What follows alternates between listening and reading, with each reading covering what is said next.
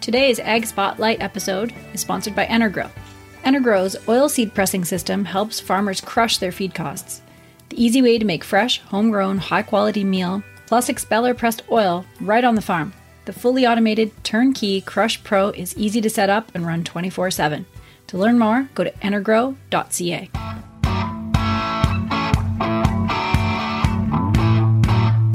Hi, and welcome to North American Ag Spotlight. I'm Chrissy Wozniak, and today's interview is with an incredible woman doing great things for our industry. She leads the development and implementation of communication strategy for Animal Agriculture Alliance as Vice President, Strategic Engagement. I would like to welcome Maryland resident Hannah Thompson-Weeman. Welcome, Hannah. Thank you so much for having me. Looking forward to the conversation. Yeah, me too. I'm excited. This is definitely a topic that I can get worked up about. So I'll try to keep quiet and let you talk. So first of all, can you tell us about Animal Agriculture Alliance? The Animal Ag Alliance is a nonprofit, and our mission is to bridge the communication gap between farm and fork. So everything we do is about communicating accurate, science-based information about animal agriculture. A lot of times that means large-scale modern animal agriculture to key audiences. There are a lot of myths, a lot of misinformation out there about how we raise animals for food, things like animal welfare, antibiotic use, sustainability. So the Alliance is here to speak with a united voice on behalf of everyone in animal agriculture on those issues and make sure that consumers and influencers have access to accurate, balanced information as they make food purchasing decisions. Yeah, that's incredible and definitely something that's needed these days. So where do you think that the communication breakdown is between farm and fork? Where does that start? How is that happening? A lot of what we see is kind of the population falls along a spectrum. You have the slim percentage of the folks over here that I'm sure everyone has heard time and time again, what a small portion of the population is actively engaged in agriculture. Whether you are a farmer or rancher yourself, or you have an education background in the industry or work in the industry, there's a small segment that actually has that firsthand exposure and knowledge. So we know what goes on firsthand. We understand modern animal agriculture, and we really aren't susceptible to those kind of myths and misinformation. On the other side of the spectrum, it's also a very small percentage of the population, despite what you may be hearing about everyone's going vegan and ditching animal protein. The reality is it's about 5% of people in the US that self-report as vegetarian or vegan, and that number has been stable for decades. And that's by, activist groups' own research as well. And also an important caveat, we certainly are not saying that everybody who follows a vegetarian or vegan diet is doing so for, activism reasons or spreading those myths and misinformation. It's a personal choice, and we celebrate all food choices. We just want to make sure they're made with facts and science and values and not based off of fear or things that aren't true. So we have that small but very loud percentage of the population when it comes to animal agriculture who are just opposed to what we do. They don't believe there's any way to responsibly raise animals for food. They don't think we should be using animals for any reason. And no matter what practices we use, what our standards are, at the end of the day, it doesn't matter how well we're doing it. If we are using those animals for any purpose, they don't believe there's any responsible or ethical way to do that. And that's where we at the Alliance do a lot of monitoring of animal rights activist organizations. So the vast majority of people out there fall somewhere between those two extremes. They aren't from an animal agriculture background, don't have a personal knowledge of farms, probably never visited a large-scale modern operation. They don't really have that animal rights sensitivity either. They don't necessarily believe it's not okay to eat animals, but they are susceptible to believing those myths and misinformation sent out by a lot of those organizations who are trying to convince people they shouldn't trust our industry and shouldn't consume our products. So from our perspective, that's where a lot of these issues stem from, is the people that are in that movable middle are being targeted by groups who know that they don't necessarily have a lot of background knowledge, and they're taking advantage of that. So we see a lot of specific industry practices, even though they are scientifically sound, veterinary supported, be attacked by groups taking advantage of that communication gap. So from our perspective, we see a lot of the issue is people just not having an awareness awareness, a connection. And, we aren't really calling people out for that. There's a lot of industries I don't know a lot about, but then there are some negative actors in this space who are taking advantage of that. And the fact that food and animal welfare can be very emotional issues. They're playing off those emotions to try to achieve their objectives. Right. That's it. And so what can people within the industry, those of us that know what's going on and we can see the lies, and I know we often get angry about them, but is there anything we can do? The first piece of advice that we have when it comes to, before you start communicating, before you start thinking about farm security or any of those other aspects, is we need to make sure that we are being beyond reproach. We as an industry need to make sure that concepts like animal welfare, being responsible stewards of the environment, those need to be really central in all of our businesses. And often, we know that's the case. We take that for granted. So then we need to take the extra step and make sure we're demonstrating that. So having animal welfare policies, having audits in place, following procedures, putting all of that information out there on our public websites, and just making sure we're demonstrating our commitment to doing the right thing, no matter who's watching. So even more importantly than any of the communications and engagement is, again, making sure we are taking those steps to continuously improve, follow industry guidelines, and all of those ways to ensure that we're practicing what we preach and we are ensuring that we're doing the best possible for animal welfare and the environment and being good neighbors in our communities. It is also essential to communicate about those things. No one is going to tell our story. I know that's a bit of a cliche now, but no one is going to be sharing information out there unless we are doing it. And if we leave those communication spaces empty, there's going to be a version of animal agriculture out there that we really don't agree with and doesn't align with reality. So we need to be proactively engaging. That could be on a very local level. So in your community, offering farm tours, connecting with local teachers, social media outreach, or on other levels, working with the media, legislative efforts, working with your customers throughout the restaurant and retail chain.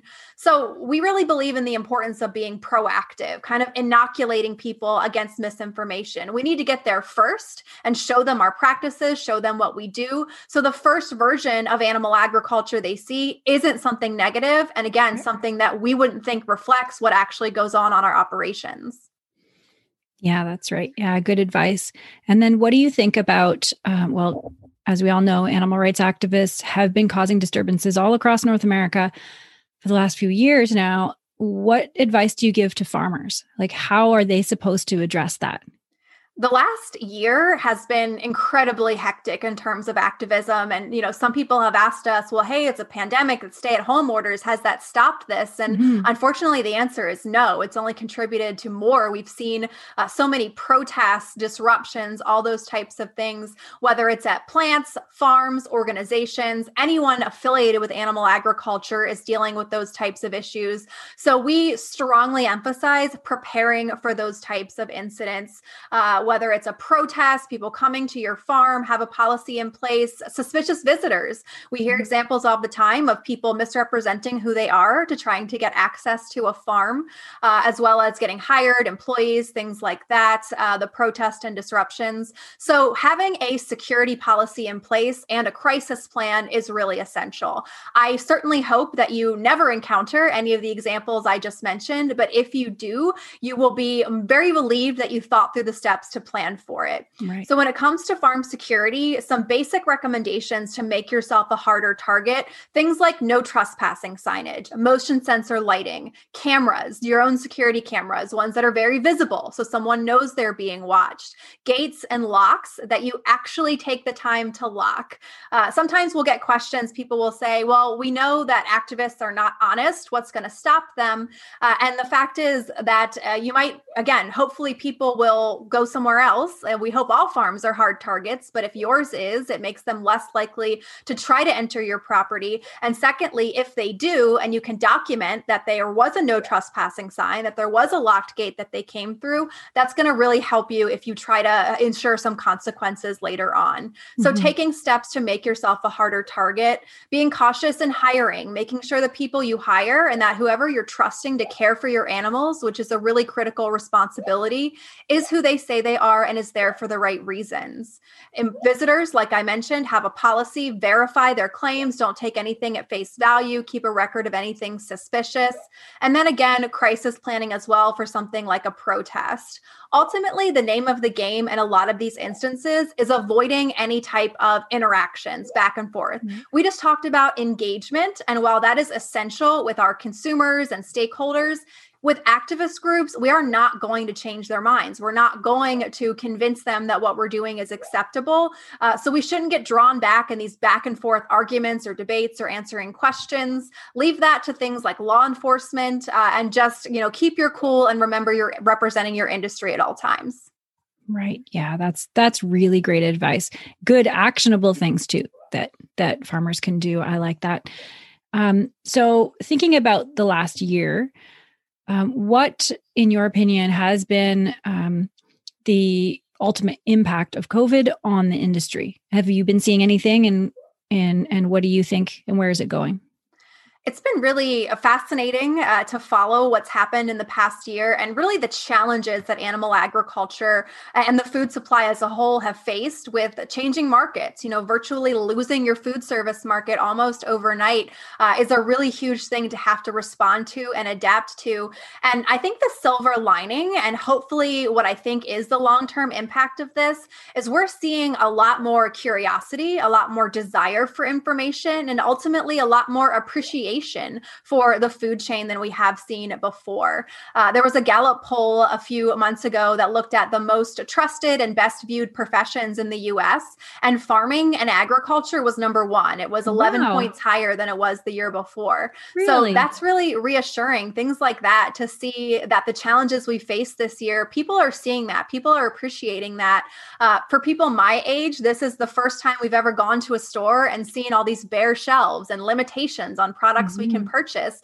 And I think it's brought a lot of awareness to the efficiencies of our food system and this food security that we're very lucky to experience. So I hope that's what stays. I hope that's the long-term impact, is that a better understanding, a better appreciation for the innovations that our food system has already experienced. And there's a lot of negativity. We've touched on activist groups. They've been putting out a lot of negative things tied to the pandemic and calling for a total overhaul to the food system and things like that. But I hope some of that positivity is what is the long-term impact. Right. Yeah. I know I've often thought about, because my background is in marketing, is that there's a big fail in the middle of the production as well, right? So you have the farm who's selling to the big companies that hire big marketing firms to appeal to the end consumer. And I find that that's a huge problem that just raises my blood level, right? I just makes me so angry. And so do you know of any ways to be able to combat that middle, right? Is it building a supply chain, our own supply chain, or is it, education of those middle people? I'm not sure. What do you think? There's definitely a disconnect in, marketing and labeling and consumer focused efforts. And it's an interesting point that you bring up, because we will hear sometimes some frustration from higher up in the food chain about how products end up being marketed, whether it's no antibiotics ever, or, commercials about happy cows or cows with pedometers and outside and those things.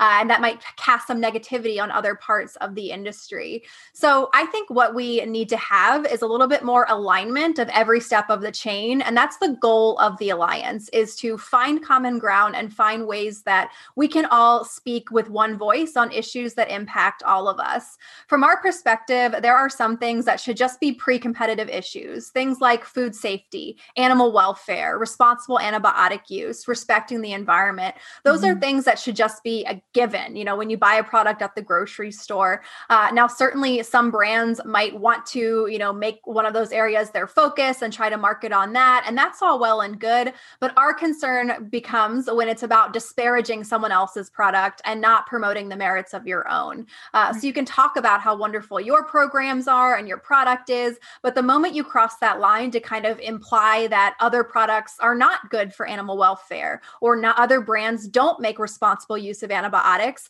that just erodes trust in the food system as a whole. So in the dairy example, we're very careful about not putting out negative things about organic or, getting into the comparison game, because ultimately if someone's buying milk, they're buying milk. That's great. We don't really care, what kind of milk it is, as long as it's a dairy product from our perspective.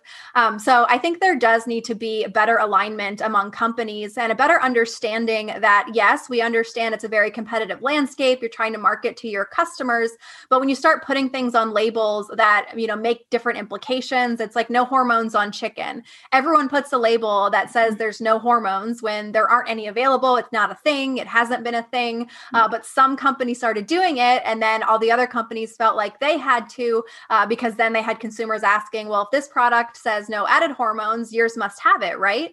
So actually the chicken industry has tried to combat that a little bit by coming together and creating these chicken guarantees. So it's a list of, I think, 7 things that they're saying, no matter what chicken you buy, where you buy it from, what the brand is, these are 7 things you can know are true about US chicken. Again, whether it's the cheapest unbranded package or the most premium, we can assure you that these things were part of the process. And one of those is that hormones are not a thing.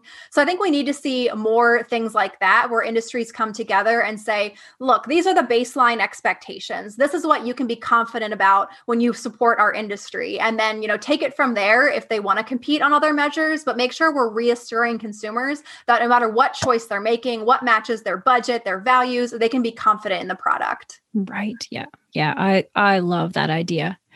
And do you ever hold any events? I know it would be virtual now, but yeah, tell us about any events. We have a stakeholder summit each year. It is usually in person. We rotate back and forth between Kansas City and the DC area. But this year, like in 2020, we have gone ahead and announced it as a virtual event. It will be held May 5th and 6th, the primary content, and then there'll be a series of pre-conference webinars the week before. It'll be a total of about 13 hours of content. Our theme for this year is obstacles to opportunities. So it really reflects the conversation we're having today about the challenges animal agriculture has faced over the past year and how we can turn those into opportunities. So what are the silver linings? What are the things that have happened that have challenged us that we've had to adapt to and grow from? And how do we take that into the future to have an even better animal agriculture industry and community? Registration will be opening February 1st for that event, and we'll have a tentative agenda posted.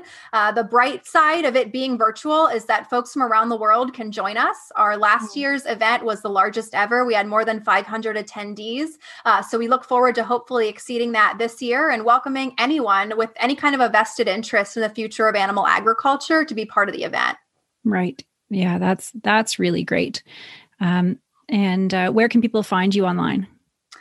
We're at animalagalliance.org. We're also active all across social media. So pretty much any platform, we're either Animal Ag or Animal Ag Alliance. We're most active on Facebook, Instagram, and Twitter, but we have a few other platforms as well. Again, our website is animalagalliance.org. We have a public newsletter anyone can sign up for via the website, as well as find various information about our initiatives. Great. That's awesome. And then one last question. What is your personal goal for the future? So how do you want to impact agriculture the most? That's a really big question. And it's something we actually struggle with a little here at the Alliance, because a lot of the work we do is issues management. It's behind the scenes. So sometimes our goal is that something won't happen or something won't get a lot of attention. So it can be hard to go back and quantify that we had an impact and that we were able to change the direction of something, because we never know what would have happened if we never took action. Right. So my goal above all is to make sure farmers and ranchers feel supported and like they're not alone out there on these issues. We can hear that a lot. A lot of the things we deal with can be frustrating, can be, really impactful on a farmer and rancher's ability to do business. And it can be isolating to feel like no one is out there having your back and addressing this type of information or misinformation that's out there. So ultimately, that's what I want to do and what I want to contribute with my skills and my background is being able to be in this space, to be keeping an eye on these issues so that farmers and ranchers can really focus on what they want to do, which is provide high quality care for their animals, for their land, and ultimately produce products so that our consumers can be happy buying. Right. That's great. Well, thank you so much for joining me today, Hannah. And Thanks to everyone who's watching or listening. If you want more information, we'll post all of the links down below in the show notes. And have an awesome day. Thank you so much.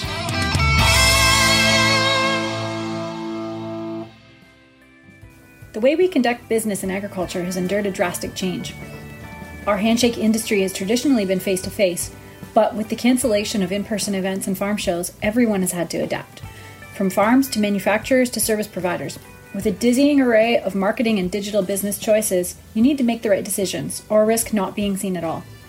If you need advice or a customized plan for your business, don't hesitate to reach out to me at chrissywozniak.com or chrissy.info, because that's easier to spell, CHRISSY.info. Don't risk not pivoting your business. Find the path that will take you into the digital space and be seen by our industry. Fastline Auctions, the ultimate destination for online farm equipment auctions. Looking to list equipment? Fastline Auctions knows farmers, and farmers have trusted Fastline for their equipment needs for over 45 years. With unmatched digital reach and direct-to-farmer catalogs, they can find the right buyer for your equipment. Not to mention, they have the industry's lowest commission rates. And if you're looking for equipment to buy, you can bid with confidence. No buyer premiums, no reserves, just integrity.